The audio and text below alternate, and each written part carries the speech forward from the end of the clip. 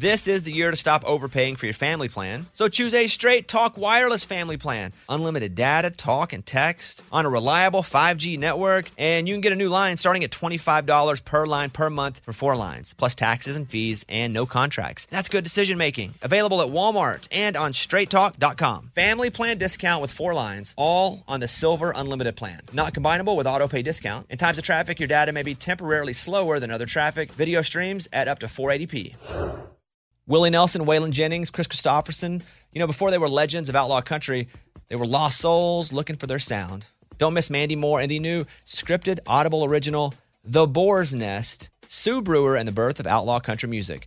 Discover the true untold story of the extraordinary woman behind the rise of outlaw country music and its biggest stars. Hear how one woman's vision in her tiny living room, far from Nashville's Music Row, became the epicenter of a musical movement. Mandy Moore as Sue Brewer in The Boar's Nest. Listen now at audible.com/The Boar's Nest.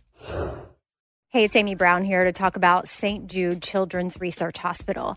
For 60 years, St. Jude doctors and researchers have helped push the overall childhood cancer survivor rate from 20% to more than 80%. But we need your help getting that number to 100%. And most important, your support means that families will never receive a bill from St. Jude for treatment, travel, housing, or food. Now, that peace of mind means so much. So join me in helping St. Jude in the fight against childhood cancer. Become a partner in hope and text Bobby to 785-833. That's BOBBY to 785-833. About to hop into this podcast with Morgan Evans, who is a friend of mine. And I guess he just left the house here. We usually come up right afterward and do the intro to these podcasts and kind of promote a couple of things. But I always feel comfortable with people that I super know just to go sit down, don't talk. And then let's just start there. Those are my favorite. Yeah, because if I don't know them, you have to do the, hey, how's it going? And then sometimes they say stuff that you wish they would say on mic. Mm-hmm. And to me, I'm like, I wish you wouldn't have wasted that here, because I'll be like, oh, we were doing this today. We wrote this song today about whatever. We've kind of got a groove of that, having them just like, all right, let's just start. But I feel like we have to do that with people that I know. Like Morgan and I will occasionally make time away from things and go and hang out. And so we know each other. So I was like, he just walked in. I was like, I pointed him around the table. Mm-hmm. And I was like, just put the headphones on. And we just started. So at the beginning of this, it's just a bit of us talking before we kind of get into anything about his career. But I like the guy a lot. He's one of my favorite people around town. And so, yeah, that's just kind of how it started. It was one of those where it's just like, all right, don't talk. Shh, don't waste anything. And then away we went. So, Morgan Evans. It's about to be episode 180. Some fun stuff coming up. And I thought that his biggest American song was his biggest Australian song, but you'll hear that confusion coming up in a bit, which is pretty cool. His story's pretty cool. And also the big song that he wrote for another artist that he was actually just trying to write for himself, and the other artist gets it, and that's a whole thing. So coming up with Morgan Evans, let me promote, though, first of all, the podcast Get Real with Caroline Hobby, because there are some awesome interviews that she does with some of the wives of country music stars. I would recommend the Thomas Rhett, Lauren Akins. Mm-hmm. She talks to Lauren about TR, which is fantastic. I always recommend Luke Bryan, Caroline one. That's good. She went with Philip Sweet recently, Philip Sweet's wife. And so that's good too. And they have names, obviously, but my point is that's her angle, as she goes and finds the wives of country music stars. And so, yeah, it's good. I mean, I'm into it. Is there anything else? Be sure to catch the Raging Idiots out on tour. We were writing some of the, we're doing an intro, kind of like a musical. Yeah. At the beginning. We were up at the house writing this whole intro piece, me, Eddie, and Emma, where I want it to feel like a musical when we start the show, more so than just like two guys walking out with guitars doing partial comedy. You gotta like come out to it? Mm-hmm. Yeah. Yeah, it's pretty funny. It's pretty good. It feels like a bad Broadway show. But our show is going to be half comedy, half music. I've been writing. I've spent the last few months just trying to write jokes for it. Some which I share coming up in a second. But yeah, I've come out, ragingidiots.com. Chicago, come on out. Denver, there's only like 3 shows that aren't sold out or selling out. One is Chicago, and that's an early show. So if you're in Chicago, I think we've only sold out like 3/4 of the theater, which is still a good show. But there are tickets to that one. But some of them we're just so surprised at how many that people will come. It will be a fun show and it'll be funny. I'm always surprised people buy tickets to anything. I'm like, man, people are still buying tickets.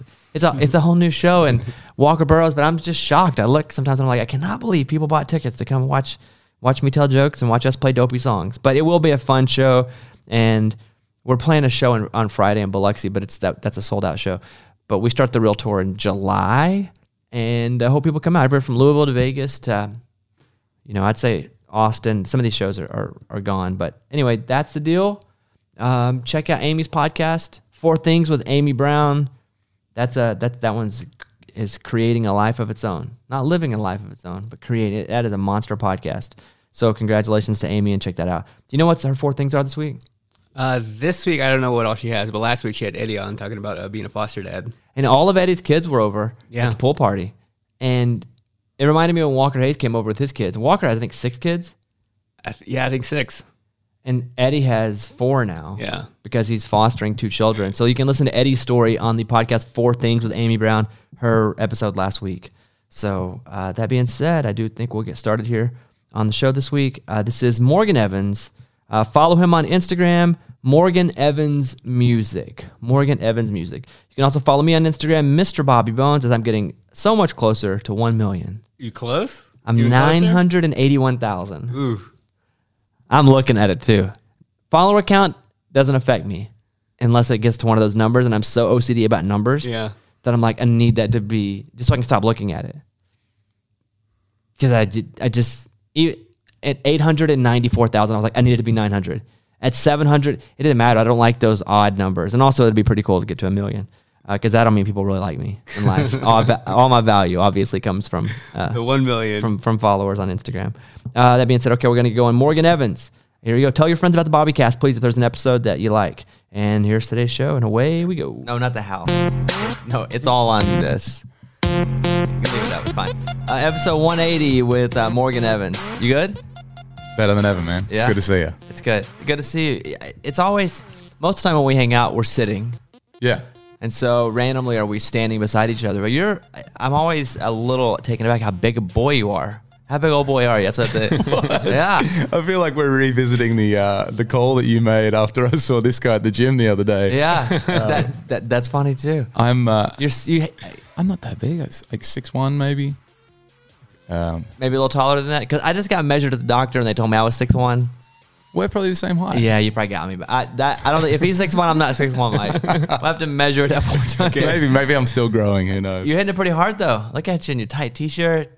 Like Mike D says he's working out with what's it, 40s in each arm? I said 80 in each arm. I was bench pressing cars in the gym. There's just a myth around him that it just, you see him and you think that. We were in the studio one day and Mike D goes, "Yeah, I saw Morgan. He's working out at the gym. You guys same gym, right?" Yeah. Yeah. And I was like, "Yeah, what's?" Because I'm always curious what other guys can do. Of course, yeah. And he was like, "Oh, he had like 80s in each arm." I said, "Doing what?" He's like, "Curling, 80s." And I said, "And like once to get the perfect Instagram funny picture?" He's like, "No, man, he works out the 80s." And so we called you on the air like right away. And yeah, I remember I got the text from you and I had no idea. Are you free to talk right now? I was like, I don't know, it's 9 a.m. I was just waking up on the bus in the middle of somewhere. And but I actually at the gym that time, I was listening to one of these. I was listening to the Parmalee. Matt from Parmalee. Yeah, the conversation you had. And I saw Mike and I was like, do I go over and say, hey? I don't know. And then I just sort of, waved and didn't interrupt his workout. But did you know who he was, Mike? Yeah, I saw him before and I was like, oh, it's Morgan Evans. And I didn't want to say anything because at the gym, you're kind of in the zone. You don't want to like go up and talk to anybody. And I didn't think he knew who I was. Come on, dude. You're the award-winning producer of the Bobbycast. Duh. Right. You good though? I am. Yeah. Really good. It's been good to be home like the last couple of days. Well, I was just saying, I've been back in the studio the last couple, today and yesterday. So it's productive, but also fulfilling, But in studio, you mean writing? Yeah. Or recording? Yeah. Oh, well, today was kind of a finishing day. I feel like I've done a lot of writes in the last few months where I'll be like, oh, we're done? Cool. I got to go do this now. And we just sang down like five vocals today. So on your couple of days off, you're working. Yeah. Because you don't get to write a lot as you become an artist, which is kind of a shift because you write to become an artist.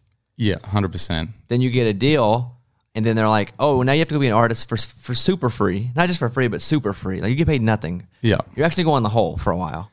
Yep. And so, but then you can't write anymore because you're out trying to serve all of your brand new artist needs. Yeah. The best way that I can describe that is the year before we put out Care Somebody, I think I wrote 180 songs. And the year after I put out Care Somebody, I wrote 10. And that's the best illustration, I feel like, as to how much time you have. Just because all your effort goes back into being an artist now more so than writing. Yeah, you're just never around. And thankfully, at this point now that we're out on the road with a little more structure over the summer where we can kind of ask writers to come out and make the most of that time. That's how you know you're making it a little bit. Like you get a hit or two, you get some notoriety, writers will come on the road with you. That's pretty cool. I will say the first moment that I had of like the living the dream feeling was the first time that writers came out on my bus, and we were writing, got up, wrote all day, and then I had to take a break for sound check and back into it, and then a break for the show, and then back into it until we went to sleep. And that's as good as it gets on the road. How many writers come out on the road? I like 2. You take 2 with you? Yeah. Usually a producer style track person and someone that you write the lyrics and melody with. Yeah. And you can't take them out and then wake up and decide, you know what? I don't feel like writing. Yeah. Because too, like with all the different creative stuff you do, sometimes like being forced into the situation is the best inspiration. Absolutely. Like just sitting, someone told me that sitting in the room is the best inspiration. So it forces you to get up one and then it forces you to kind of hook in. I purposefully haven't been writing anything as far as like book writing or essay writing at all. Like I finished my last book a year ago, checked out. I was like, I'm tired and I'm done. And Darius reached out to me, Darius Rucker, Thursday or so. And he says, hey, wife's doing this book. She would love for you to write. Because Darius and I are tight. Right. She was like, she'd love for you to write in the book. And I thought, okay. But I hadn't written anything, right? I just didn't want to write anything. I had nothing in me. Wasn't motivated. No inspiration. Nothing to write. Like, did she want a recommendation or a chapter? Like an essay. She wanted like a chapter. Okay. But I write all my stuff in essay form. So, and if anyone out there's ever read my books, it's pretty stream of conscious. Where what I do, my process was I just write like 1,000 words or so, send it to my editor. Write like 1,000 words or so, sometimes 2,000, send it to my editor, and then she gives it back to me in ways that would be a book. And so I got so tired of writing. So, but Darius asked me, I was forced into it because. What does he want? Book, semen, like a finger? I'll give it to him. Whatever Darius wants, he can have. That's my dude. And I feel like I could ask him the same and he would do it. Yeah. And so I sit at home and I was like, I just do not want to write. I'm not into it. But I said I would do it. Opened it up. It was like unicorn fingertips, man. Just writing away. I really wrote something that I wish I could keep because I thought. That's awesome. Yeah. And just to your point. Yeah, I was forced into it. Yeah. I had no interest in doing it. And I start writing this thing, and I was like, "Oh man, I wish this could start my next book." But I promised it to Darius, and so I sent it off to him, and I got the nicest note from him. It was like 11 o'clock at night, and he was like, "Hey man, as I just read that, I just cried," and I was like, "Well, I'd like to have a Hootie unreleased a ballad, please. I'd like to cry." That's why he sent me one. But to your point, because you're right, sometimes you can be forced and not feel it. But you can be forced into feeling it because you'll just kind of get into it. 1, muscle memory, and 2, you kind of remember what it's about, like why that's your thing. Yeah, absolutely. And I feel like too, I don't know if you get this, but if you haven't done it for a while, you kind of, there's like a fear inside you that you're not going to be good when you start doing it again. Especially if you've had any success at all. Yeah. I mean, dude, you have a #1 song. Yeah. So now it's like. Everything's got to be better than that. Well, that's the new standard. Or at least that. Like, if you don't have another one, is that even a success? I mean, I'm not saying that. Yeah. I'm saying that's got to be, and it's a great problem to have. Yeah, totally. Because you'd rather have a #1 than not. Of course. I mean, I feel like you have these feelings at all stages of, definitely of this business. And I see it with my friends that are doing much better than I am and further along than I am. And I see it with my friends that are not as far along. And it's the same kind of feelings, but it's a bit about different things, Whether it's like, oh, I've had one song that did well, I need another one. Or whether it's like, am I ever going to get booked for another show again? Or, Do you have those feelings still? Yeah, of course. Do you have all the time. imposter syndrome? Imposter syndrome? I've heard you talk about that. Maybe that's what it is. Where you feel like, and Mike, maybe you can look up the clinical definition because this is the thing. This is my imposter syndrome that I feel like, oh, I'm not really as good as people think I am. Right. Okay. I don't deserve to have the accolades that I have. I've kind of lucked into it. I kind of am faking it so much that people just go, oh, wow. But really, I know deep inside that I'm nothing as to what people think I am. Right. I think I'm okay. But Mike, what is imposter syndrome? You doubt your accomplishments and you fear being exposed as a fraud. Boom. That's me. In any way, is that you?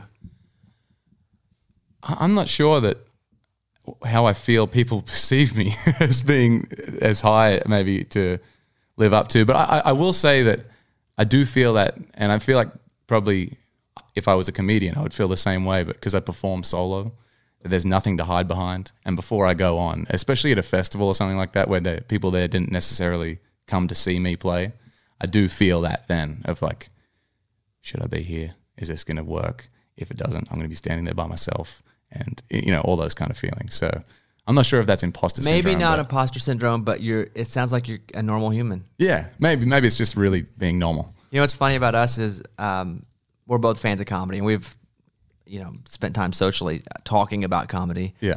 You bring up jokes. Do you want to hear a couple new jokes I wrote? Of course. It's kind of bad to share jokes, but I'm only doing this because we literally have sat and talked about.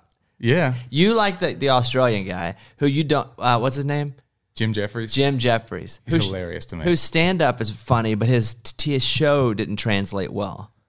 His stand-up is way better than the Right. show, yeah. I mean, but that's like, if you work so long on a stand-up special and then all of a sudden you have to do a show every week, the standard will suffer, Different talent. Okay, I'm just gonna give you one joke. I write jokes on my phone all the time. If you say the joke on here, isn't it blown? Nah, whatever. Okay. I'm not a real comedian, right? I go do comedy, I do stand, whatever. Okay, yeah. I'm doing my last of my Dancing with the Stars jokes. I got about 10 more in me. Okay. Because, what else am I going to do, right, with Dancing with the Stars? But I have a couple here, and I don't mind sharing this one. I'm going to tell it on tour because Eddie and I are doing our comedy tour, and it's like half music, just 2-man, and then half comedy. Okay, here we go. I'm just going to read it to you, and it's not funny read, but you can tell me if you think this is funny, okay? Okay. It's a quick one. Okay. I do this whole thing where I talk about all the endorsements I got. I said, hey, on my season, I actually beat Olympic gold medal gymnast Mary Lou Retton. America's sweetheart. You know what that means? I'm the new America's sweetheart. Kind of funny, huh? Thank you very much. Do you know who she is though? I have no idea she's really known as America's sweetheart. If you knew that, it'd been funny. Oh, right. But still, that's kind of funny, huh? Yeah. You should do some comedy. I don't know if I go on stage by myself with a guitar and it's terrifying, let alone going out with a microphone. I can't imagine it. Yeah, you can. It's like anything else. You can just go up and you're not good at first, and then you do an open mic. But there's nothing to do when you're not good. Yeah, you know what I mean? Sit there and figure out, and yeah. It's like you have a bucket and you're trying to get the water out of the bottom of the boat as fast as possible. Totally. When I say something stupid on stage, like I'm just like, and I go to the next song. Do you remember your first time playing a paid show? Yeah, I do. I think I was 14. And I was playing in a sports bar with my brother and my best mate, and we played for 3 hours, and I think we got paid $50 or something like that. So your brother, and your best friend. Is your brother a musician? Yeah, he is. He's not professional. I mean, he is a professional musician, but he works in construction now. Older or younger? And, he's younger, but much more grown up than I am. Does he want to do music? Well, we always played together when I was in Australia, and but he always had another career as well. He was a coal miner for a little while, and now he's building a huge building in Sydney, and he has a family, and that's definitely his life now. Any sort of jealousy or resentment because you're over here making it? No, I don't think so. Because he was never a songwriter as much, and he never, I guess, dedicated as much of his life to it. He's seen all the hours and the flights that I put in, and honestly, I don't know that he would show me that if he felt that, honestly, anyway. But yeah, he's stoked. What about the first mate you say? Yeah, he just texted me the other day. Actually, we just put on a bunch of shows in Australia, and a bunch of them sold out straight away. And he texted me, congratulations, basically. Parentheses. can I come over and be part of the group? Well, I don't know. He didn't say that. Do you have people from home that hit you up on Facebook that are like, hey, old best friend, do you want to be friends again or remember me? A little bit. No one that I haven't wanted to hit me up, though. It's generally pretty nice, like, hey, I heard this song on the radio and I looked it up and it was you. Sounds great. Something like that. So, I haven't had any weird hometown encounters. We are going back there soon, though, so maybe I'll have a better story for you. My problem is I get on 23andMe that, you like do your DNA. Oh, I have to do that. I haven't done that yet. Well, I did it, and now everyone that's like my 8th cousin messaged me and it's like, we're related. Can I get tickets whenever you come to Chicago? Oh, and I'm like, wait, how are we related? I'm like, well, our cousins, they're cousins, and apparently one of them hooked up with the mailman, and now I'm like, man, they come out of everywhere with that 23andMe. They send you the receipt or whatever it is? Well, what happens is you can open up and go, yeah, I'll hear from people I'm related to. And so then, because then it's like, oh, we're related. And then in Arkansas, everybody's a cousin. Right. And so then I get a lot of cousins. Did you opened that rabbit hole then? I opened it by wanting to see if I was going to die of bacon. Okay, right. Eating, weird meats or cheeses, artisanal cheeses that you're not supposed to have. You didn't do that? You guys don't do that? 23andMe? I mean, every time I talk about it with someone, I intend on going to do it, and then I don't do it. Maybe I'll do it tonight. It takes longer than that. What do you need to do? You have to send hair off or something like that? Yeah. You have to spit and then mail it and then wait like a month and wonder, am I going to die? Okay. And then they come back and they give you this whole thing where it's like, do you want to know if you're going to die tomorrow? And you fight with yourself. Do I? And when you say you're going to die, you mean some sort of history of disease? If you have the gene that will open you up to possibly getting X, Y, or Z. And some of the stuff's crazy stuff like cancer. Some of the stuff's butt warts, Right. And obviously I have it all. There's probably some good stuff there too. I don't think so. It's not like so bad. And nothing good. They don't ask you if you want to know anything good. Okay. It's all like, are you open to knowing if? And then you have to click yes, and then it tells you what. I know it's crazy, but it also tells you if you're allergic to stuff like kale. Right. So there's some light stuff on there too. Okay. And then who you're related to. You know those times when every day feels the same, like you're pretty much on autopilot? How you're so caught up in your routine that you forget to take care of yourself and do the little things? Well, Dollar Shave Club makes it easy to take care of yourself when that happens. Their quality products help me look and feel and smell my best. I get everything I need from Dollar Shave Club without going to a store. I've been a Dollar Shave Club member for years. It started with the Executive Razor and Shave Butter. I would talk about that. Then I went to Face Cleanser. And now it's everything from shampoo to toothpaste to body wash. You name it, they have it, and actually, I use it. Dollar Shave Club has spent years developing, crafting, and refining their products. So much better than anything I've used before. Right now, you can get a Dollar Shave Club starter set for just $5. It comes with everything you need for a great shave, the Executive Razor, the Shave Butter, the Face Cleanser. I do have a feeling that you will love it. Get your starter set for just $5 at dollarshaveclub.com/bones. dollarshaveclub.com/bones. This festival and concert season will be all about the boots, and Tecovas is your next stop before attending your next concert. Tecovas has seasonal and limited edition offerings this spring. Talking about men's boots, women's boots, apparel, hats, bags, and more. All Tecovas boots are made by hand in a time-honored tradition, timeless style, always on trend. And Tecovas has first wear comfort. Little to no break-in period. It's hard to find this level of comfort paired with this level of style. Plus, direct consumer pricing keeps the value on your feet, the money in your pocket. So stop by your local Tecovas store. Have a complimentary drink. Shop the new styles. You like the smell of leather or no? I love it. Yeah. That's what the whole store basically is. Fresh leather. Yep. Friendly staff. Or like the smell of staff? I don't know. I'm sure they smell good there. Many stores have leather custom branding to make your boots truly personalized. What a gift, too. Regular live music and events, there is no in-store experience like this. If you can't make it to a store, just visit Tecovas.com. Tecovas.com. Tecovas. Yeah. .com. Tecovas.com. Find your new favorite pair of boots today. Willie Nelson, Waylon Jennings, Chris Christopherson. How did the biggest names in outlaw country start a musical revolution? Through one woman's vision from one tiny living room. Don't miss Mandy Moore as Sue Brewer in the new scripted Audible original, The Boar's Nest, Sue Brewer and the Birth of Outlaw Country Music. Discover the true, untold story of the extraordinary woman behind the outlaw country music movement and its biggest stars. Brewer shaped the sound and soul of country music as we know it today, despite never picking up an instrument herself. Lovingly dubbed as the Boar's Nest, Sue's Place was an intimate staging ground where a new breed of singer-songwriters, wounded souls, wayward upstarts, that's where they would spur each other and tap into something bigger and something realer. Starring Mandy Moore and featuring Eben Moss Backrack as Shel Silverstein and TJ Osborne as Johnny Cash, alongside a full ensemble cast. Audible invites you to enter the Boar's Nest and experience the rise of a musical revolution. One woman, one time, one place. The Boar's Nest, Sue Brewer, and the birth of outlaw country music. Listen now at audible.com/The Boar's Nest.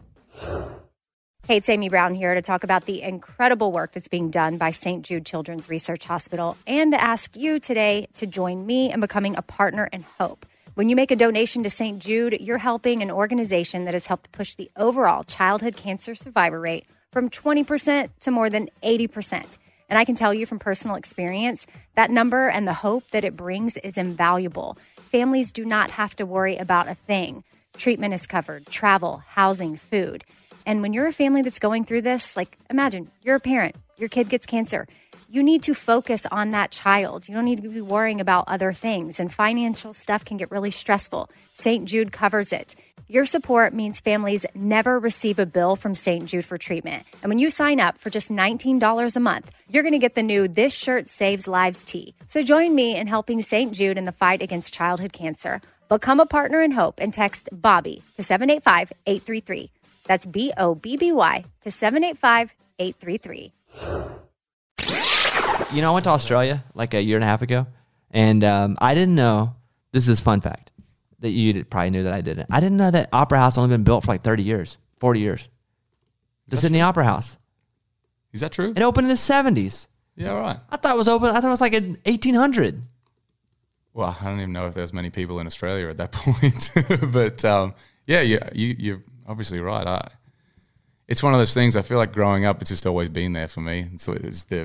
It's Australia when you think about it, you know. It's a pretty amazing building though, isn't it? Did you go inside? I went to a tour. I did the total touristy thing. Cool. You got to do it. Yeah, it was fun for me. I imagine when you talk to people always do your accent back. Yeah, a little bit. A little bit gets old. I'll tell you what though, we just did a promo trip in Australia a couple of weeks ago, like 4 days straight in, like ridiculous. And I reckon 70% of the interviews, they're like, oh, so you sound American now. So that's happening. So they think you're losing your accent. Yeah. I can't work it out. I did work it out once. It was on the word awesome. And I said, awesome. And where did you say that? In an interview. In Australia? Yeah. And you said the American awesome. I said, awesome. Oh, that's awesome. So she was like, what? What's happened to you? I was like, I guess. I've been hanging around a lot of Americans. I'm interested in your origin story here because I don't even know that I know that. It's not really something you sit down and talk about. Right. Like we don't sit down and go, hey man, so tell me your musical origin story. Yeah. Mostly it's like, how you been? What's been happening? Yeah. What's been cool? What have you been watching? What do you think of this album? Yeah. Yeah, it's mostly that kind of stuff. But like you start coming to the States at what point? First time I came to Nashville was in 2007. Was Nashville your first place to come to? Like, did you try LA or New York, or was it, I'm going to go to Nashville? And why Nashville? Well, actually, there was this competition in Australia, and it was a nationwide competition, and they went around different towns or whatever, and the winners of these talent competitions, you go up and sing a song, and the winners of these competitions go to the final, and the prize was win a record deal, go record your first single in Nashville. And so I started going in that when I was like 16. So you start entering the contest. Yeah. Now, are you playing your guitar as well, or is it strictly singing, and do you get to write it? Playing guitar, and always, I was always singing songs that I wrote. Okay. I started writing songs because I thought that's what you had to do to play shows. And I went in it like 4 or 5 years in a row, and then like the 4th or the 5th year, I won this competition, and that was how I first got to Nashville. So let's rewind 4 years or 5 years when you start to get in this competition. You don't win the first time. Did you already think you're good enough to do music? Or was it kind of just, I'm curious about this and kind of hopping in? I mean, I was already playing around town a bunch and playing at school and all that kind of thing. And I've always been impatient to get out and do whatever it was that I wanted to do. I guess going in the competition, I was hoping I was going to win it every year, but it wasn't like something that I like rested my whole year around. It was like, oh, that's coming up, I'll enter that, you know? And yeah, I guess when it got to the point where I actually won this thing, it really did open up like a whole world of, oh, that's how that works, you know, I get to do this. And my first time here in Nashville, the first thing I did was I played at this, they called it the Global Artist Showcase, and it was basically anyone that's not from America during CMA Fest goes and plays this show, and I went and played my part of it. How long ago was this? This was in 2007. Okay. And that day, I met a guy named Tony Conway, and that I think it was the next day, maybe a Thursday or Friday, and he was like, "Hey, what are you doing tonight or tomorrow night?" I was like, "I'm going down to the stadium to play at the stadium," and he's like, "Oh, how would you feel about opening the stadium, playing at the stadium?" I was like, "Sounds pretty good. Oh, I'd love to." And so within 4 days of getting to Nashville, I was playing at that stadium on the Friday night of CMA Fest. And that was my first experience of Nashville. So you come to Nashville and you're opening up a stadium for CMA Fest? That happened, yeah. Is that how you thought it worked for everyone? I had no idea. Like, I don't know that I took it for granted intentionally, but there is no way to appreciate what had happened without being here, you know? What does that even mean, open the stadium? So what do you do? Well, I went along, and now they do it. Now it's a thing like where someone acoustic plays at the stadium, right? But this was before they were doing that, I guess. And so I went up, and whoever it was that was hosting the stadium that night was like, blah, blah, blah, blah, from Australia, Morgan Evans, whatever. And then I went on, and I remember being just so nervous, and like I had sang 2 songs, and when I get nervous, my hands don't work very well. And I remember struggling to play guitar, but I remember being able to sing. And I remember that was actually like a crazy high point to have so early in a career. And I feel like that moment definitely was something that I referred to later on when things like obviously were not happening as easily as that. I was like, that's why you're doing it, that feeling right there, you know? Yeah. And man, it's crazy. I still, when I tell that story to anyone, they're like, what are you even talking about? But yeah, that happened. Did you just blow them away at whatever this world singer eatery contest is? That I mean, like, how do you perform that? Where he's like, hey, because there are a ton of artists here. He probably knows 50 artists. Yeah, that he absolutely. could have pulled up. I mean, now it makes no sense to me now, but at the time, I mean that global artist show was like me and someone from Canada, someone from Scotland, someone from England, you know, someone from New Zealand, and someone from South Africa. I have no idea how it happened where he got to ask me to go play that show. But I mean, of course, when he said, "Do you want to do it?" I was like, "Yeah, that'd be awesome." And then I remember Brad Paisley played that night, and Miranda Lambert played that night, and I was like, oh, "This is awesome." So it's 2007, and after that, how long were you in town that first little set? A week, 2 weeks? It was a week. So we recorded 3 songs and played those 2 shows, and yeah, that was it. So you go back home. Back home. And you got it figured out. You just played a stadium. Like, you're ready to go, right? I guess so. It's so funny. I went back, and one of my best mates at the time, he was thinking about moving over to Nashville. He's like, how was it, man? And I was like, best place on earth. It's like, there's nowhere that it compares to that place. And he was like, cool, I'm moving there. And he moved to Nashville straight away. But I guess part of the prize for that competition was the single that you recorded, you go back and you put it out. And I put it out like a few months later, and it did really well. And it you know, what was it called? It was called Big Skies. Love that. Here it is. I wanna see big skies. I wanna feel like I'm alive. I wanna stare arms wide. How is it there is no accent in singing? I hear no that you just sound like a dude. Turn that. Let me listen. I wanna see with my own eyes all the things that I've been missing while I'm watching the world go by. I hear no accent there.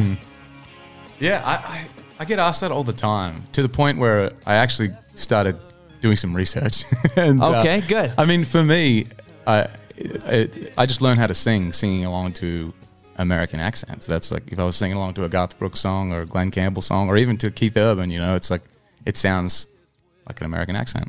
And I in the research that I found, I did find this one video of this collection of experts talking about the way the American accent approaches vowel sounds, and the way that it approaches vowel sounds when you sing is more pleasing to the human ear.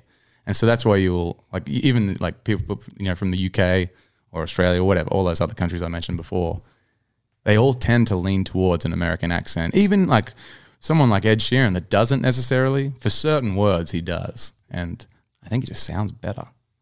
So because it's easier to take in. I don't know. It's so The funny. Spice Girls will sing, I don't hear a crap accent. And they talk Yeah. like, blah, blah, blah, blah, Exactly. blah. Yeah. I'm like, what? This video is funny, though, because you had super long hair, the Big Skies video. Oh, yeah. Yeah. Yeah, it's funny, man. Things change through the years, don't they? You had a full band in this video.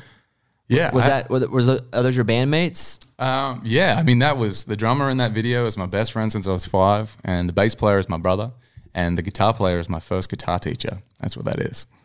Yeah, we played together for a long time. We like switched out a few different guitar players, and we had another drummer later on. But yeah, that was the format from like when I was 13 years old. How did Big Skies do? It did great. It's funny to like equate kind of statistics compared to what you would understand in terms of success here. But I mean, I put one song out and I ended up on tour for 2 years, and I got to open up shows for like Brooks and Dunn when they came, and Gary Allen was doing really well down there at the time. And then when Taylor Swift came down for the first time, she heard that song and asked me to go and open her shows. And so it was just this crazy kind of 1.5 to 2 years of like, wow, is this what I only have one song out. Here we go, you know. You played a stadium and you've had one song. Yeah. This is it. Yeah, that was it. You got it all figured out. Exactly, yeah. Wait, so you're in Australia. Are you the guy when the American acts would come through, they would go, oh, this is the cool Australian guy. You should put him on. He'll be our popular local player. I mean, too, like at the time, it wasn't real. It was just starting to become a thing for American country acts to come to Australia, because that never really happened much through the 90s. Garth Brooks would come down and play stadiums and stuff, but not many others would. And it was actually Brooks and Dunn and Alan Jackson were the first two that went, hey, we're going to go check it out down there.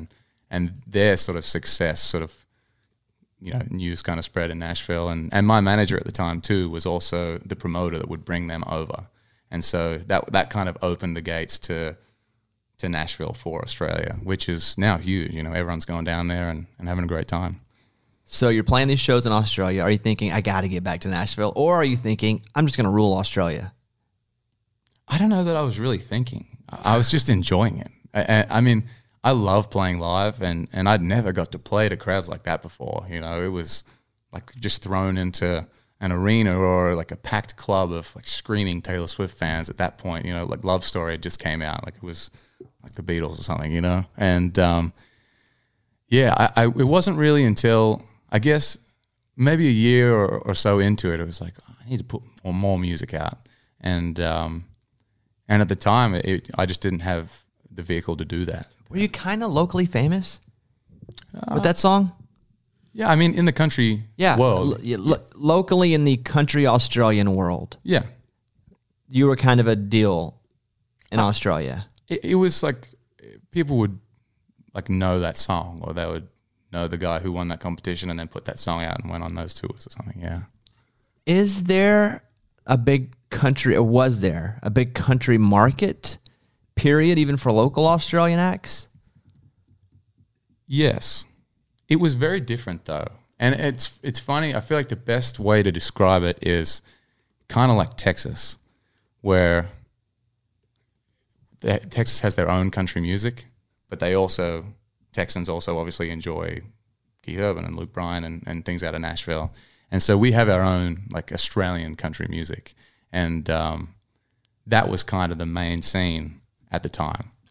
I was in Australia, and I know Keith relatively well. Yeah. Lives right down the road from me here, and I was in Australia. He's like, hey, text me. He's like, hey, come over. We're doing a thing. So I want to go over to his place. Yeah. And I'm like, what is country music like here? And basically he made that same analogy. He was like, well, it's definitely a niche. Yeah. He said, but for what he told me was for him, he knew that he had to somehow get on pop radio.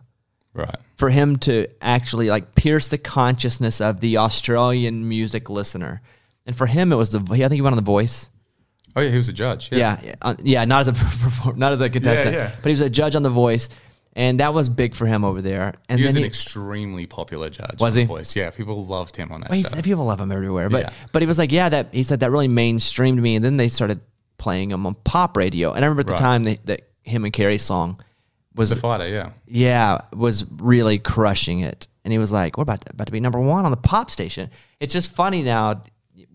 We're now in 2019, and to kind of see that happen with you too, but not the band you too, but with you as well, is that you come over here. And by the way, this song goes number one for you first here on the country charts. Here is Times it. you gotta kiss somebody. And we'll come back to how much of a grind it is to get a song up, but this song goes over and goes number one, right? Does it hit the pop chart at all? Or is it your next one that does? This was top 20 on pop radio, yeah. But your next one's the one that went number one forever. Yeah. Day Drinking was the big one over there? Yeah. It was number for like 20 weeks, 25 weeks? On the country chart it was. And then it was Yeah. like a couple week pop number Yeah. one. Yeah. And so did that change everything for you in Australia now that you have a pop number one song? It's like a different place. Yeah. It's wild. And I can't believe that it's, you know what I mean? Like I just came to Nashville and made music because I loved it, you know? But you didn't just. That's the thing. There's no just. There's no just, You're no. being humble because it's a lot of freaking work. Absolutely, absolutely. But I mean, I guess what surprised me was that we didn't do a pop remix or something. You know what I mean? Like there was nothing. We didn't change anything. They just radio down there really took a chance on it, and people just reacted to it, I guess. And yeah, when I go down there, that's the song that everyone wants to talk about. That's the song that everyone's singing to me, and More so than Yeah. Kiss Somebody, huh? yeah, I mean it's wild. Yeah, it's an amazing feeling. I've never had a song like that before. So yeah, I appreciate it all. So okay, let's go back. So you go back home. You have this big skies touring on it for a couple years. Yeah. When do you go? I got to go to Nashville at least some. And are you going back and forth, or did you move? How'd that work? It took a few years. And in retrospect, if I had one regret in my life, which I don't like any regrets because you're not who you are without what you've been through, but it would have been come back here sooner. And that's the only advice I offer to anyone that asks for some. But it was probably 3 or 4 years before I was like, okay, I'm going to start going back. And I guess a lot of that is because it's so far away. You know, it's not like just getting in your car and it's so driving. far away. Yeah, it's a huge investment of time and money and just also out on a limb too. You know, like you show up in Nashville with a guitar and you're 10,000th in line. You know, there's like 9,999 people before you with that guitar, and it can be a very intimidating place as well, like that. And so to work up the courage, I guess, and have that time and the the ability to come over took me probably longer than it should have. But So once you it did- move. What do you move with? You put on a boat, or do you move enough in suitcases that you can just do that? I came back and forth for probably 3 or 4 years before I moved here. So I would come over for 2 weeks or 3 weeks to write songs, and then I would go back and tour, and then come back. And it got to the point where 1 year I went back and forth 9 times, and at the end of, I worked out I spent almost a month on an airplane that year. And that was it. That was like, all right, I'm moving there. This is it. And that was just over 4 years ago now. How do you find people to write songs with though if you're not here all the time, like cultivating friendships? Well, that's the thing. It's one, like, even after I moved here, they were like, "Oh, so when are you coming back? When are you coming back?" I'm like, "I'm here now, guys. This is happening," you know. And I feel like too, for anyone that shows up in town with a guitar, like the biggest challenge is to find who it is that you're gonna make the best music with. You know, there's the best songwriters in the world here, but it doesn't mean you're gonna make the best music with them. And I spent a lot of that time back and forthing, and even when I got here, just writing with as many people as I could, you know, whether that was someone I met at a bar or someone my friend introduced me to, and just trying to find who it was that you're going to click with. You move here, and when did you officially move to the States? What year? What was 4 years ago. So was that 2015? So you've been going back and forth for a few years. You Yeah. moved here in 2015. Yeah. So, but what do you kind of move into? Do you have something? You have a publishing deal already established? Are you able to slide in and have some income coming in? Are you playing off of using a lot of your money that you'd saved up touring? Like, how are you able to live? It was pretty much like tour, save up, and come over. I didn't have a publishing deal or anything. I mean, publishing deals in Australia are kind of a different beast. It's No publishing deal here, though. You didn't come over. And I didn't one have here. anything here, no. And dude, I couldn't even rent a place here because I didn't have any credit history here. So you can't. So I actually had to stay at a friend's place for a few months to like get a phone and like work all that sort of stuff out, which is just stuff you don't think about when you move to the other side of the world. But I do feel like once you get here, though, it's kind of like what we were talking about creativity wise before. It's just like you hear, it's like you have to do it. And You have no choice. You're living in a place where you know nobody. I just, yeah. What else are you going to do? But I will say that about Nashville is a lot of people come here by themselves. So most people understand what it's like to show up in town by themselves. And there is, like, especially Phil Barton, who I know that you're buddies with, he was really good at the time of like, he's obviously a busy dude too, but he would always like take a call or reply to a text and you want to catch up and just talk, or you want to write a song, and he would be like, yeah, Sunday afternoon at 3:00 or whatever, you know, he was that guy. So it was cool. There was a handful of people like that even when it was like, what am I even doing here? You know, there was people like that were there kind of to inspire you. When you were doing your Phil Barton impression, I know Phil because Phil also has an accent, but I don't think Mike heard an accent change. Because I saw your eyes do an impression, but did you ever hear an accent No, change? I didn't. So where's Phil from? Specifically, do you know? He's from Melbourne, I think, yeah. So Phil and Eric Paslan and I wrote When I Grow Up together, the kids song, but Phil's an Australian, and everything he sings is, and you did an impression of him, but your accent didn't change, but I think in your mind it did. Oh, really? Yeah. I saw you kind of shift when you did him, and then you shifted back. Well, I do feel like he's one of those people that when you say his name, like anyone that knows him sort of lights up and they remember him yelling. He is very bright. Yeah, baby, or chicken or something. You know? Yeah. You move here, and like, how long did it take before you kind of got, all right, I can actually do this and not be so intimidated by everyone around me? Because I think that's the common theme with a lot of people who move to town is they look around and go, oh my God, everybody's so good. Yeah. Like, where do I fit in the sea of all these giants? Yeah. How long did it take you before you got, okay, I can actually get in the mix here? Well, I still wonder about that, but as I was mentioning before, but I will say a guy named Brett James too. I'm not sure if you know Brett. I know but Brett. He and my former manager were friends as well. They'd met on the CMA board or something like that, and so he, as a favor to my manager at the time, wrote with me one time, kind of really early on, and I remember him kind of being one of those guys that was like, oh, shit, this guy's got like 25 number ones. Like, what am I even doing in a room with him? And we always had a good rapport, and he would always like kind of, well, that's a cool idea. Let's work on that, you know. And so when you're sitting with someone like that who's had that much success, and you're having, you know, playing the game of kind of songwriting tennis or whatever, just hitting it back and forth and like going through that creative process with someone as successful as that kind of gives you confidence to know that, hey, well, maybe like I can contribute, you know, in a meaningful way. And I would consider him one of my great mates now. I barely see him, but when I do, it's like we're back on again. And having that early on was great. But I do feel like it really clicked sort of ironically when I went back home for Christmas at the end of that first year living here. And I was in my hometown of Newcastle, but there was this songwriting camp on in Sydney. And they invited me down to it. And I went down for 3 days. And it just so happened that the first day I got teamed up with Krista Stefano, and the third day I got teamed up with Ashley Gawley. And by that Wednesday night, when everyone was doing their like hang party, Chris and Ashley and I disappeared into a studio, and they were like, hey, what else you got? Show us your demos. You need to come to Nashville. Let's make a record. And I was like, really? I just moved there. Here we go. You know, and I remember that night, and that was in December, and the following February we started to work together. And I remember the first session we did together, leaving that thinking like, not that we wrote the best song in the world, but leaving it thinking like, oh, this is something, like we're onto something here. And those two started introducing me to the songwriting community that they work with, which is obviously like That's the upper tier. craziest Yeah. talented people. Yeah. And And I mean, I was getting to work with people that I just kind of, looked up to for the previous sort of 10 years. And I think wouldn't have been maybe 6 weeks and we wrote Kiss Somebody, and that was kind of the start of what became the record. So you write this song. When you finish this song, are you like, okay, that's the best song I've ever written, or that's the most radio song I've ever written, or that's just another good song? It's funny, man, because I loved writing it. It was a really fun song to write. It was the first day I'd met Josh Osborne, and we just had a great time writing it.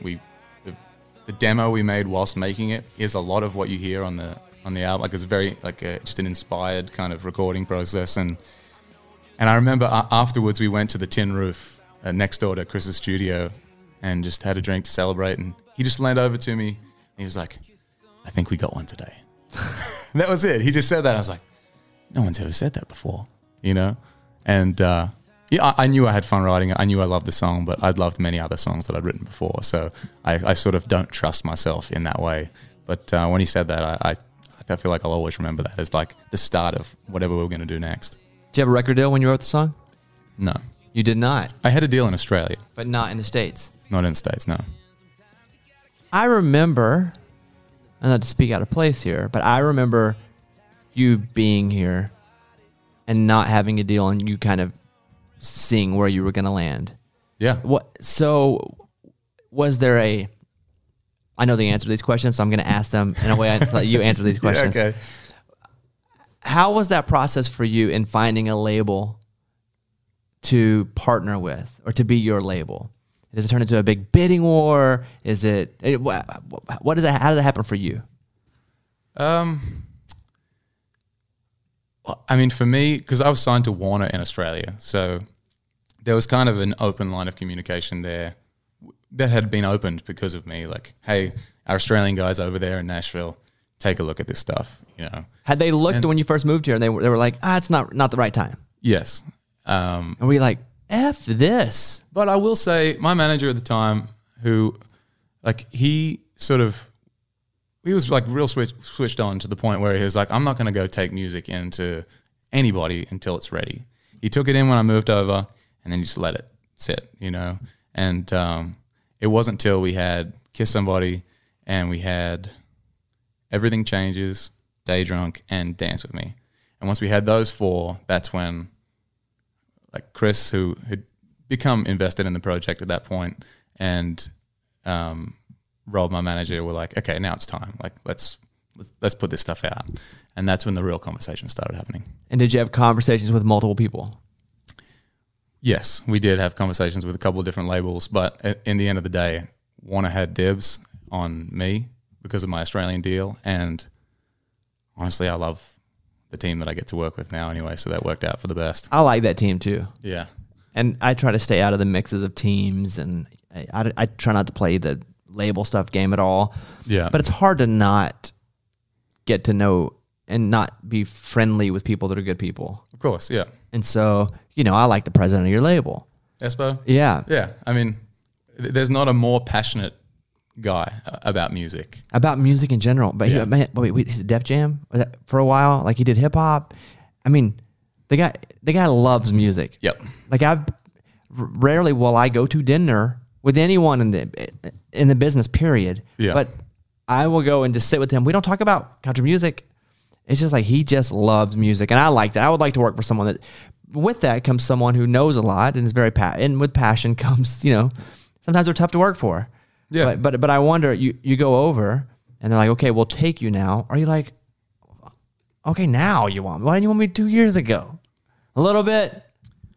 I mean, you always feel that a little bit because everything's personal when Everything's you're creative. You're speaking to the. Yeah.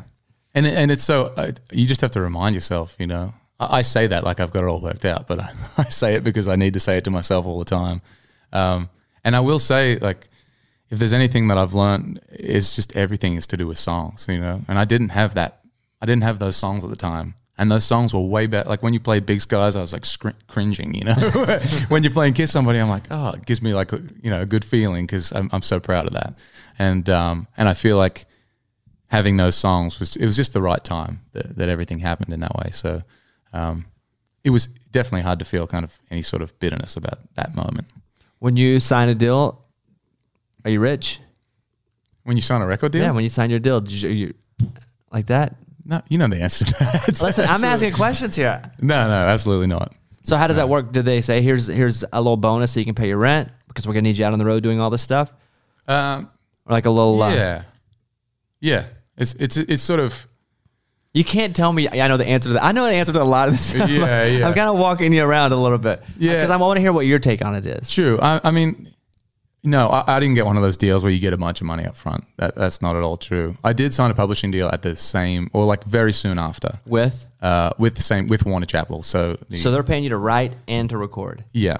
And so the way that those deals work is you get like a certain amount per month or whatever that you can live on, and be out there promoting whatever you're doing without freaking out about being able to pay the bills. Isn't it crazy that you get to go and create art and get paid? Like when you just look at it. Yeah. Like when you lay it out. Yeah. And not to take anything away from the fact that you've worked super hard to do what you do and you're talented. But there are a lot of people that are talented. Yeah, absolutely. Isn't it crazy that you get paid and get to live a wonderful grinding life, but to just make art, to just play songs? Yeah, it's unreal. It is incredible. Do you ever have those moments where you start to get upset at the whole process and the whole town and you're like, this is stupid, but then you have to go, wait a minute.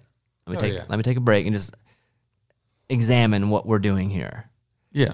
Oh, all the time, man. I feel like my whole life is a balance of that, of like, work harder, grind. Like I totally dig all of the stuff you say, like grind, repeat, all that stuff. Like I feel like that's what I do day in and day out. And sometimes at the end of a day when maybe you haven't accomplished whatever you thought you might have accomplished that day, it is easy to get down. But again, you just got to remind yourself, man, like this is so lucky to be doing this. And I mean, I've been doing it for so long to appreciate the level that I get to do it at this moment in my life is incredibly special. You're out with the Flats now?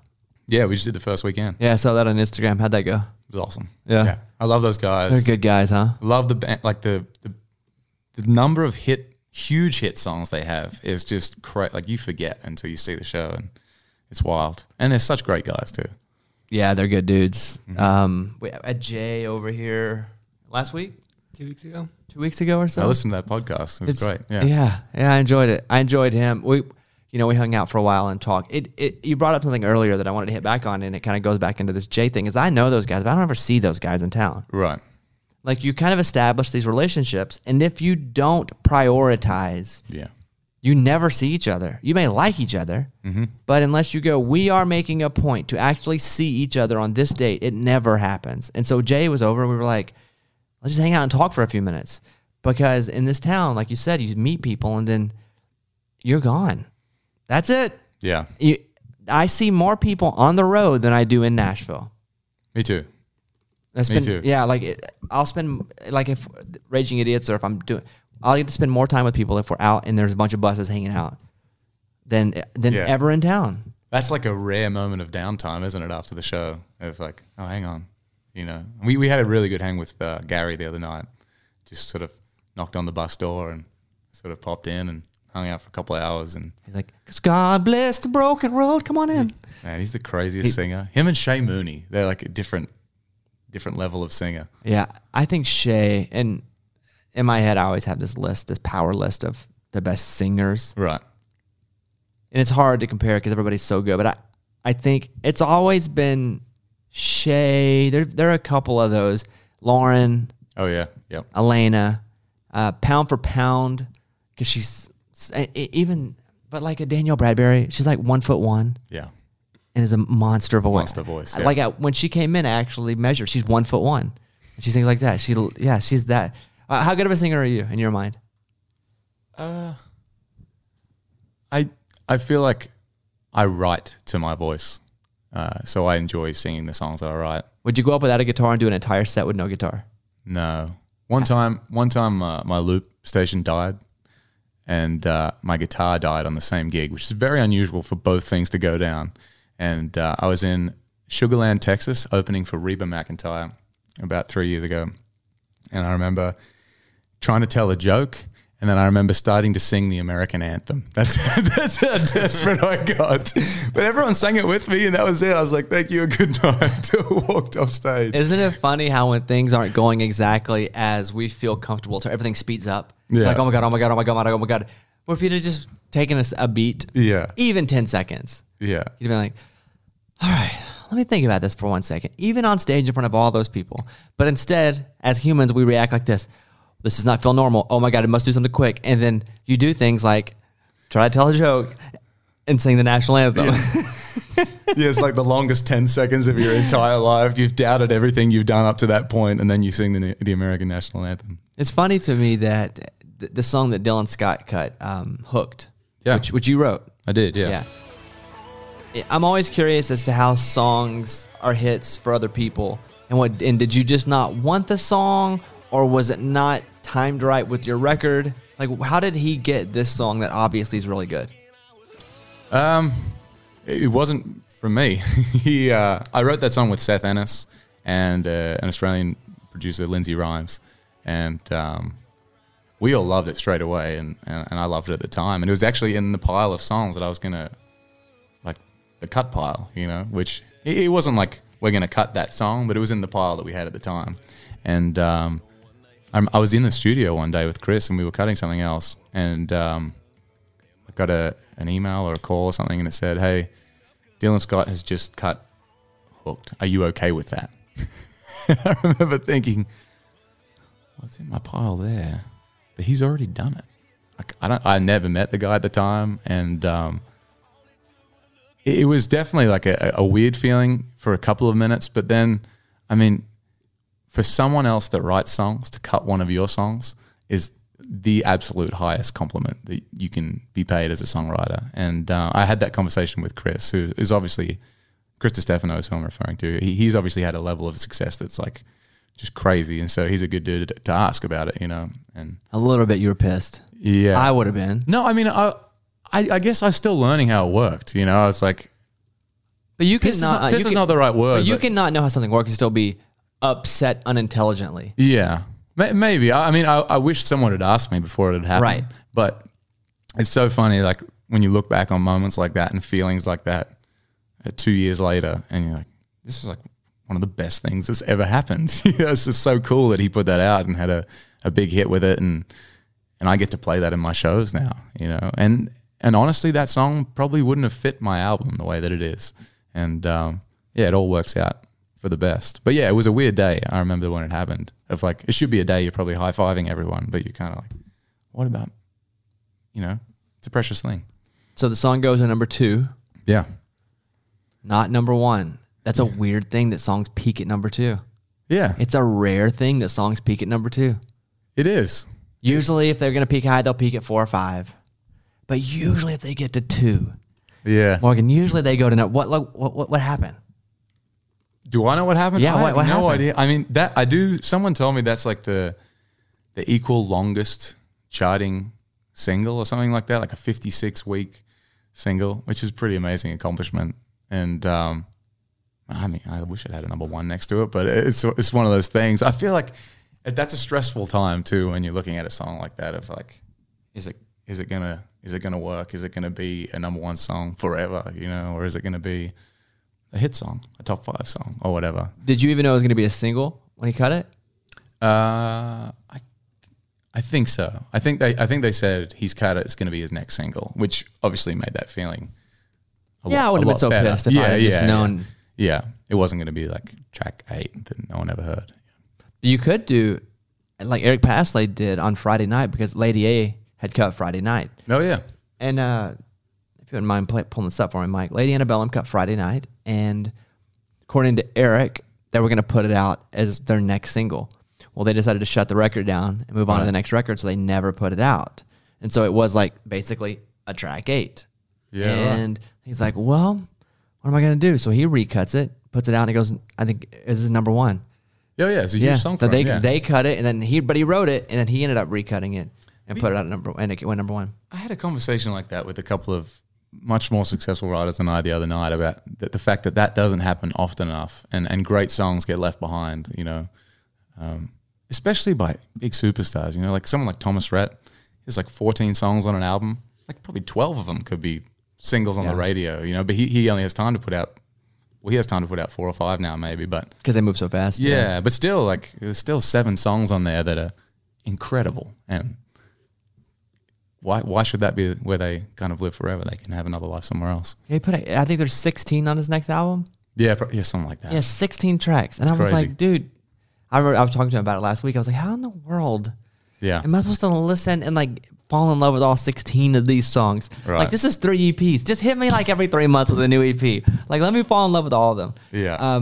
You know, he tells a good story. Wait, do you have like Friday Night from Lady A? It's not working. Our computer shut down. We're rebuilding the studio too. It's Okay. one of the last trips. We don't even have computers. We have a tape deck over there. Yeah. We're trying to pull tapes. Thomas Rhett wrote Old Dominion's new song. Oh, some people do. It's a great song. And it was a similar story that he told me. He said him and Matt Ramsey had written it together. Right. And they were like, well, who gets to keep it? Because we both love it. Yeah. And Old Dominion, you know, they cut it. It's on the record. Isn't Yeah. that crazy? It is crazy. But I feel like they're maybe the two like, most guilty artists of just cutting like an album full of singles. The Old Dominion do it too. Yeah. Old Dominion, I think, is my favorite album artist. Yeah, I see that. They've put out 2 records, and every song on both records I can just turn it on and listen. Yeah. And I can't do that with everybody. Yeah.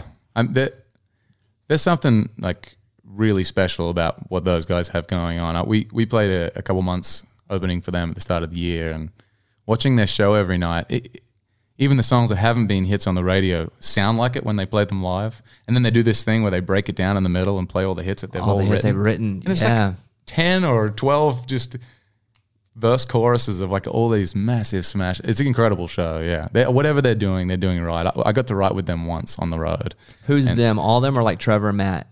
It was Trevor, Matt, and Brad. I felt like I joined Old Dominion for about 2.5 hours. And it was so cool to see how they all work together, and it's really special. It was cool to be a part of. Last week in Australia, you won 2 APRA awards for Country Work of the Year. Is that the title? Country Work of the Year? Yeah. Is that how you guys say song? APRA is what you would say. It's like ASCAP or BMI. It's those awards. And Work of the Year, I think, I don't know why they call it Work of the Year. Do they call it that though? Yeah. They do. And so for Day Drunk, Yeah. which has made you super famous in Australia. A lot more than I was before, that's for sure. Like, who's more famous? What's the actress's name? The funny actress in Australia? Kind of the blonde hair. Who's the most famous person from Australia right now? Like current famous.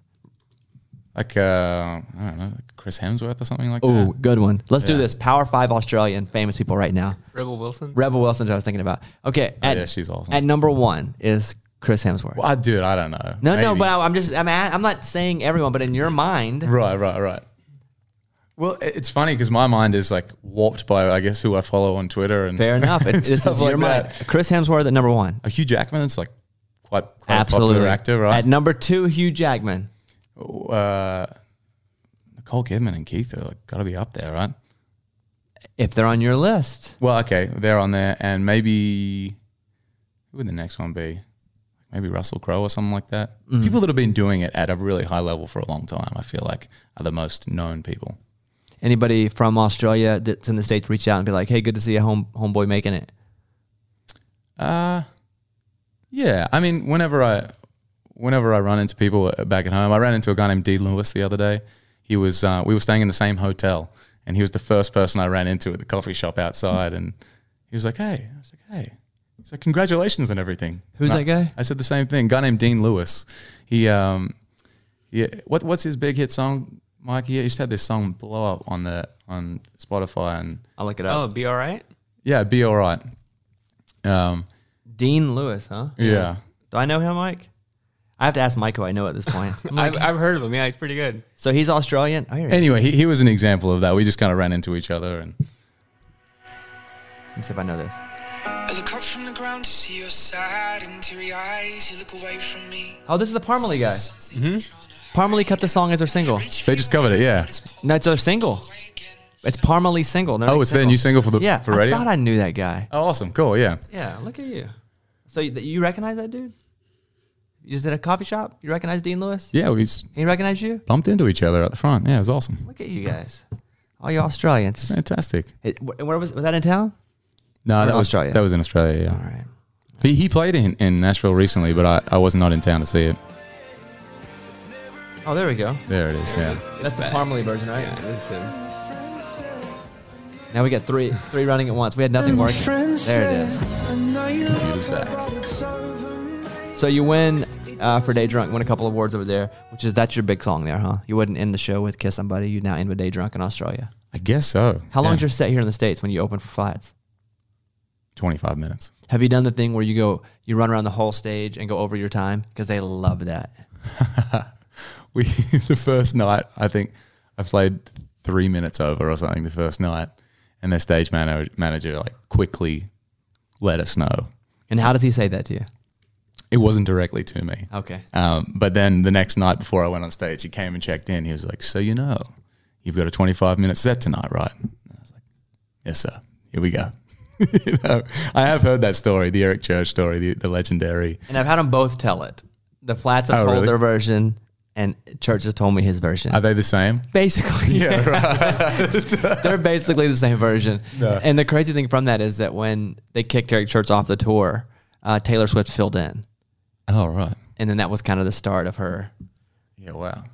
Next thing you know, What a boop, time, boop, man. boop. What a Yeah. time. That Dylan Scott song, that make you a good amount of money as a songwriter? I just got the first check for it the other day. Just now. Are you kidding me? Oh, we talked Taking about this last time I saw you. Well, it's probably 6 weeks ago now. Last time I saw you, remember? I Isn't said that crazy? people keep telling me about this check. I've never seen one. One came in, and it was, for me, completely It fantastic. takes that long. Dude, yeah, it's a long time. Yeah. But that was the 7th most played song on radio last year. That was like a really big song for him and obviously for me as a writer. So very, very grateful for that one. I saw Ryan Hurd tweet out something funny. I guess you guys are going to play together in Memphis. You're doing a show together. Oh, yeah. And he tweeted out, Guys with Famous Wives Tour 19. Yeah, we're doing it, man. That's pretty. Do you feel, I know Kelsey was at, I think I saw on Insta story, Kelsey was at the Flat show with you? Yeah, she actually came out for the whole run on the weekend. Do you feel pressure that, well, she's here, I got to put her on stage with me? To the fans. Like if they know she's there, are they right. expecting her? I don't know. That's kind of a weird thing because I never want that to be an expectation, obviously, because she can rarely come out. But I love it when she comes out personally. Like if I was playing around the house, I'd prefer it if she was singing with me. So we played 3 shows and I brought her out on one of them. I thought that was a good. I kind of defer to her on all that kind of stuff. Like I leave it as an open invitation. Whenever you want, no pressure. If you want to sing, if you want to do your hair, come out. If But you, want you to just, can pressure her. You're her husband. So you're the one who can pressure her, I guess I could, yeah. but you don't. No, I don't feel like anything good creatively comes out of that kind of pressure. So, and I'm also very aware of that. I've kind of been hyper aware of everything to do with her career and my career since we started dating. So it's kind of, I kind of leave most of it up to her, whether she wants to make it work together. You and I, we both share the distinction of having a really amazing honor given to us. We're the only two that I know that have had this given to us. Do you know what I'm talking about? No. For me, it was a really big deal. And then I didn't know that you had been given this honor either. And it makes me feel a little happier, frankly. Okay. Because it's, 2 cool guys just making it. And a lot of people see it. It's printed. Okay. What do you think it is? It's printed? It's printed, yeah. I don't know, man. There's a picture of you. There's a picture of me somewhere that there is a picture of you. Well, let's just say it was in the same magazine. Oh, are you talking about the flight magazine this Southwest month? Airlines magazine. There's a whole feature. You open up the Southwest Airlines, you pull it out of the back of the flap, and there you are, Morgan Evans, There I Southwest am. Airlines. I feel like I've had more texts and tweets about that than any Me too. interview I've ever done. Yeah. Well, I'm glad we share the. We're the only two I Southwest. know Yeah. that have gotten that honor. Did you have to go do a photo shoot? Because I did. They came. I guess they have a Nashville photographer or Yeah. something like that. He came to the label one day when we were doing a bunch of press. Yeah, and we did a photo shoot in about 5 seconds, and then he left. I mean, that was it. Here's what you said in your interview. I rack up rapid rewards points traveling for work and use them for vacation. I like to spend time with my wife and disappear for a bit. Oh, look at you. There you are. You can just hear that coming out of my mouth exactly like that, can't you? He's an avid surfer, and his first close encounter in the water with a shark was last year. He saw a 4-foot shark swim right by him. He used to go to the beach almost every day and go surf or swim before the day would start. I'm gonna jump out one of these windows. Look at you. Look at you. Big time over there. Meet our May A-lister, Morgan Evans. So show us yours now. All right. Let's find it. Do you have it? Listen, we've been here for an hour. Just here talking it up. I think that I don't have a lot of notes on you because, when you know somebody, you just kind of see where it goes more so than follow notes. It doesn't feel like I had many notes to go by. I do want to run through some of your songs for a second as he pulls this up. I'm going to put Mike on double duty. I love this Dance With Me song. It's probably my favorite song. I think I texted you that when it came out. I was like, this is my favorite song. Appreciate that. I listened to it alone in the closet. Here is Dance With Me right here. You dance with me. Feel my heartbeat to your body. Obviously, to Kelsey's your there. feet. This is my favorite If song. you dance, That's your favorite song too? Yeah. That's my favorite song. Yeah. I love it. Thank Love you. it. Love it. Love it. Here's Young Again from Morgan Evans. 'cause we're drunk on love and whiskey shots. So what the clock says 1 a.m. Well, there's me in the magazine. Hey, my picture looks. I guess I didn't see yours in the magazine. Was yours that big in the actual magazine? Yeah, I think it was exactly this. Of course it was. Yeah. Yours probably bigger. They probably put the better looking guys bigger. Probably a little bit smaller. And they probably put us height, so you're probably like an inch taller in yours. Yeah, they made the page a little bigger. Oh, just the one Yeah, page. yeah. Yeah, so look at us. Put in the hours. You'll mess up a lot, but you got to make mistakes to get better. That's why I said. Love it. I believe it. How many points do you have? How many Southwest points do you have? Do you know? Dude, so many. I have so many too. I have like 500,000. Do you really? I just Half a million. I don't know if I have 500,000. I might have close to that, though. I just spent like 80,000 to fly because my system was going home, and I was like, just use my points because I fly so much for work that I have all of them. I'm gonna pull mine up real quick. I have 350,000. Let me see. That's a good amount. That's a lot of flights. Yeah, he's not 348,000. Let's see what I have after Yeah. using. There you go. 395. Yeah, dude. That's a lot. How much? a lot. I don't even know how much. How much does can you fly someone from New York to Nashville for 80,000 points? Right. I flew my assistant here in Boston to back with like 1 day notice for 45,000 points or so. Yeah. Okay. Dude, we can just fly all over the world. Me and got you on some- Southwest. We can just, Let's go. We can just make all the stops. Let's take it. Southwest Airlines. Press pause on this. We're out of here. Yeah. Listen, it's good to have you up here. It's good to see you. Thanks, mate. We have to go now, find a cool place because the whole thing now is taking cool pictures. I want to put them on my feed so I can promote the things. So we have to go find a cool artsy spot to take a picture. Okay. So that's our next mission. You have a beautiful house here. Thank you very much. I built it. It's always weird when someone's like, "Hey, man, you have a beautiful." It's almost like when I would have a girlfriend, they'd be like, "Man, your girlfriend's so hot." Like, what do you say? I didn't build her. I didn't. That's her. I mean, Dude, I get that all the time. And are man. you saying that because you're surprised that I'm dating her? Like, Right. wow, your girlfriend's so hot. Are you? It's like people go, "You have a nice house." I know that's the normal thing to say, and thank you very much. But the part of me that feels anxious and self-conscious goes, Yeah. "Did you not expect me to have a nice house? Do you think I'm a loser? Do you secretly talk bad about me? Do you hate me? Are you gonna?" It's just go down that spiral, you know. I hear you. This neighborhood is beautiful too, though. You know, This is the kind of didn't build street. it. Yeah. This street makes me want to go and move to a neighborhood like this. I like, and I'm not gonna mention where you live, but I like where you live too because it's close. Yeah. Everything's around. We live in a condo, so And I used to live in a condo downtown, Yeah. and I like that walking around. But yeah. now it's like I got a little space.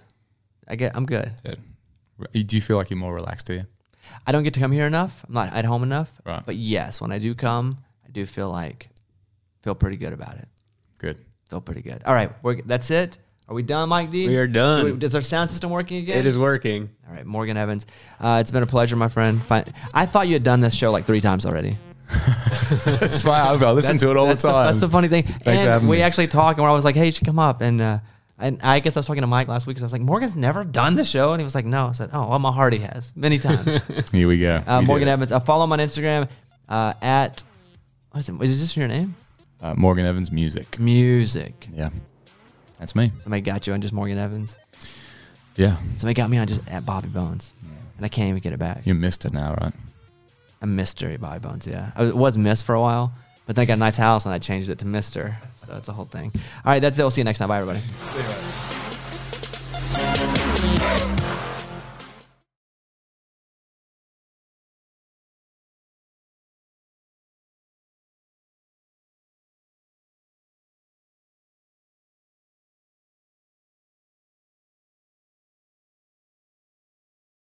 This festival and concert season will be all about the boots, and Tecovas is your stop before attending your next concert. All Tecovas boots are made by hand in a time-honored tradition with timeless styles that are always on trend. And Tecovas has first wear comfort with little to no break-in period. Stop by your local Tecovas store, have a complimentary drink, shop new styles. If you can't make it to a store, just visit tecovas.com. TECOVAS.com. You can probably spell it. You probably know it. Tecovas.com. Find your new favorite pair of boots today. There are some things that are too good to keep a secret. Like how your Amex Platinum card helps you have the perfect trip. I'd like to check into the Centurion Lounge. Or how it seems like you always get those hard-to-snag tables. Ooh, yum. And how you get the most out of select can't-miss events. With access to the Centurion Lounge, Resi Priority Notified, and Amex card member benefits at select events, you'll have to share. That's the powerful backing of American Express. Terms apply. Learn more at americanexpress.com/withAmex. Are you still searching for your perfect place to call home? Well, now is the time to buy at Fisher Homes. If you're looking to move in before the end of 2024, May could be your last opportunity to start building your dream home and close before the year's end. If you're hoping to move in even sooner, Fisher Homes also has homes that are move-in ready and waiting for you, where you can start enjoying the benefits of homeownership even faster. Schedule your personal tour with a new home advisor today at FisherHomes.com and make this spring the season you find your perfect home sweet home.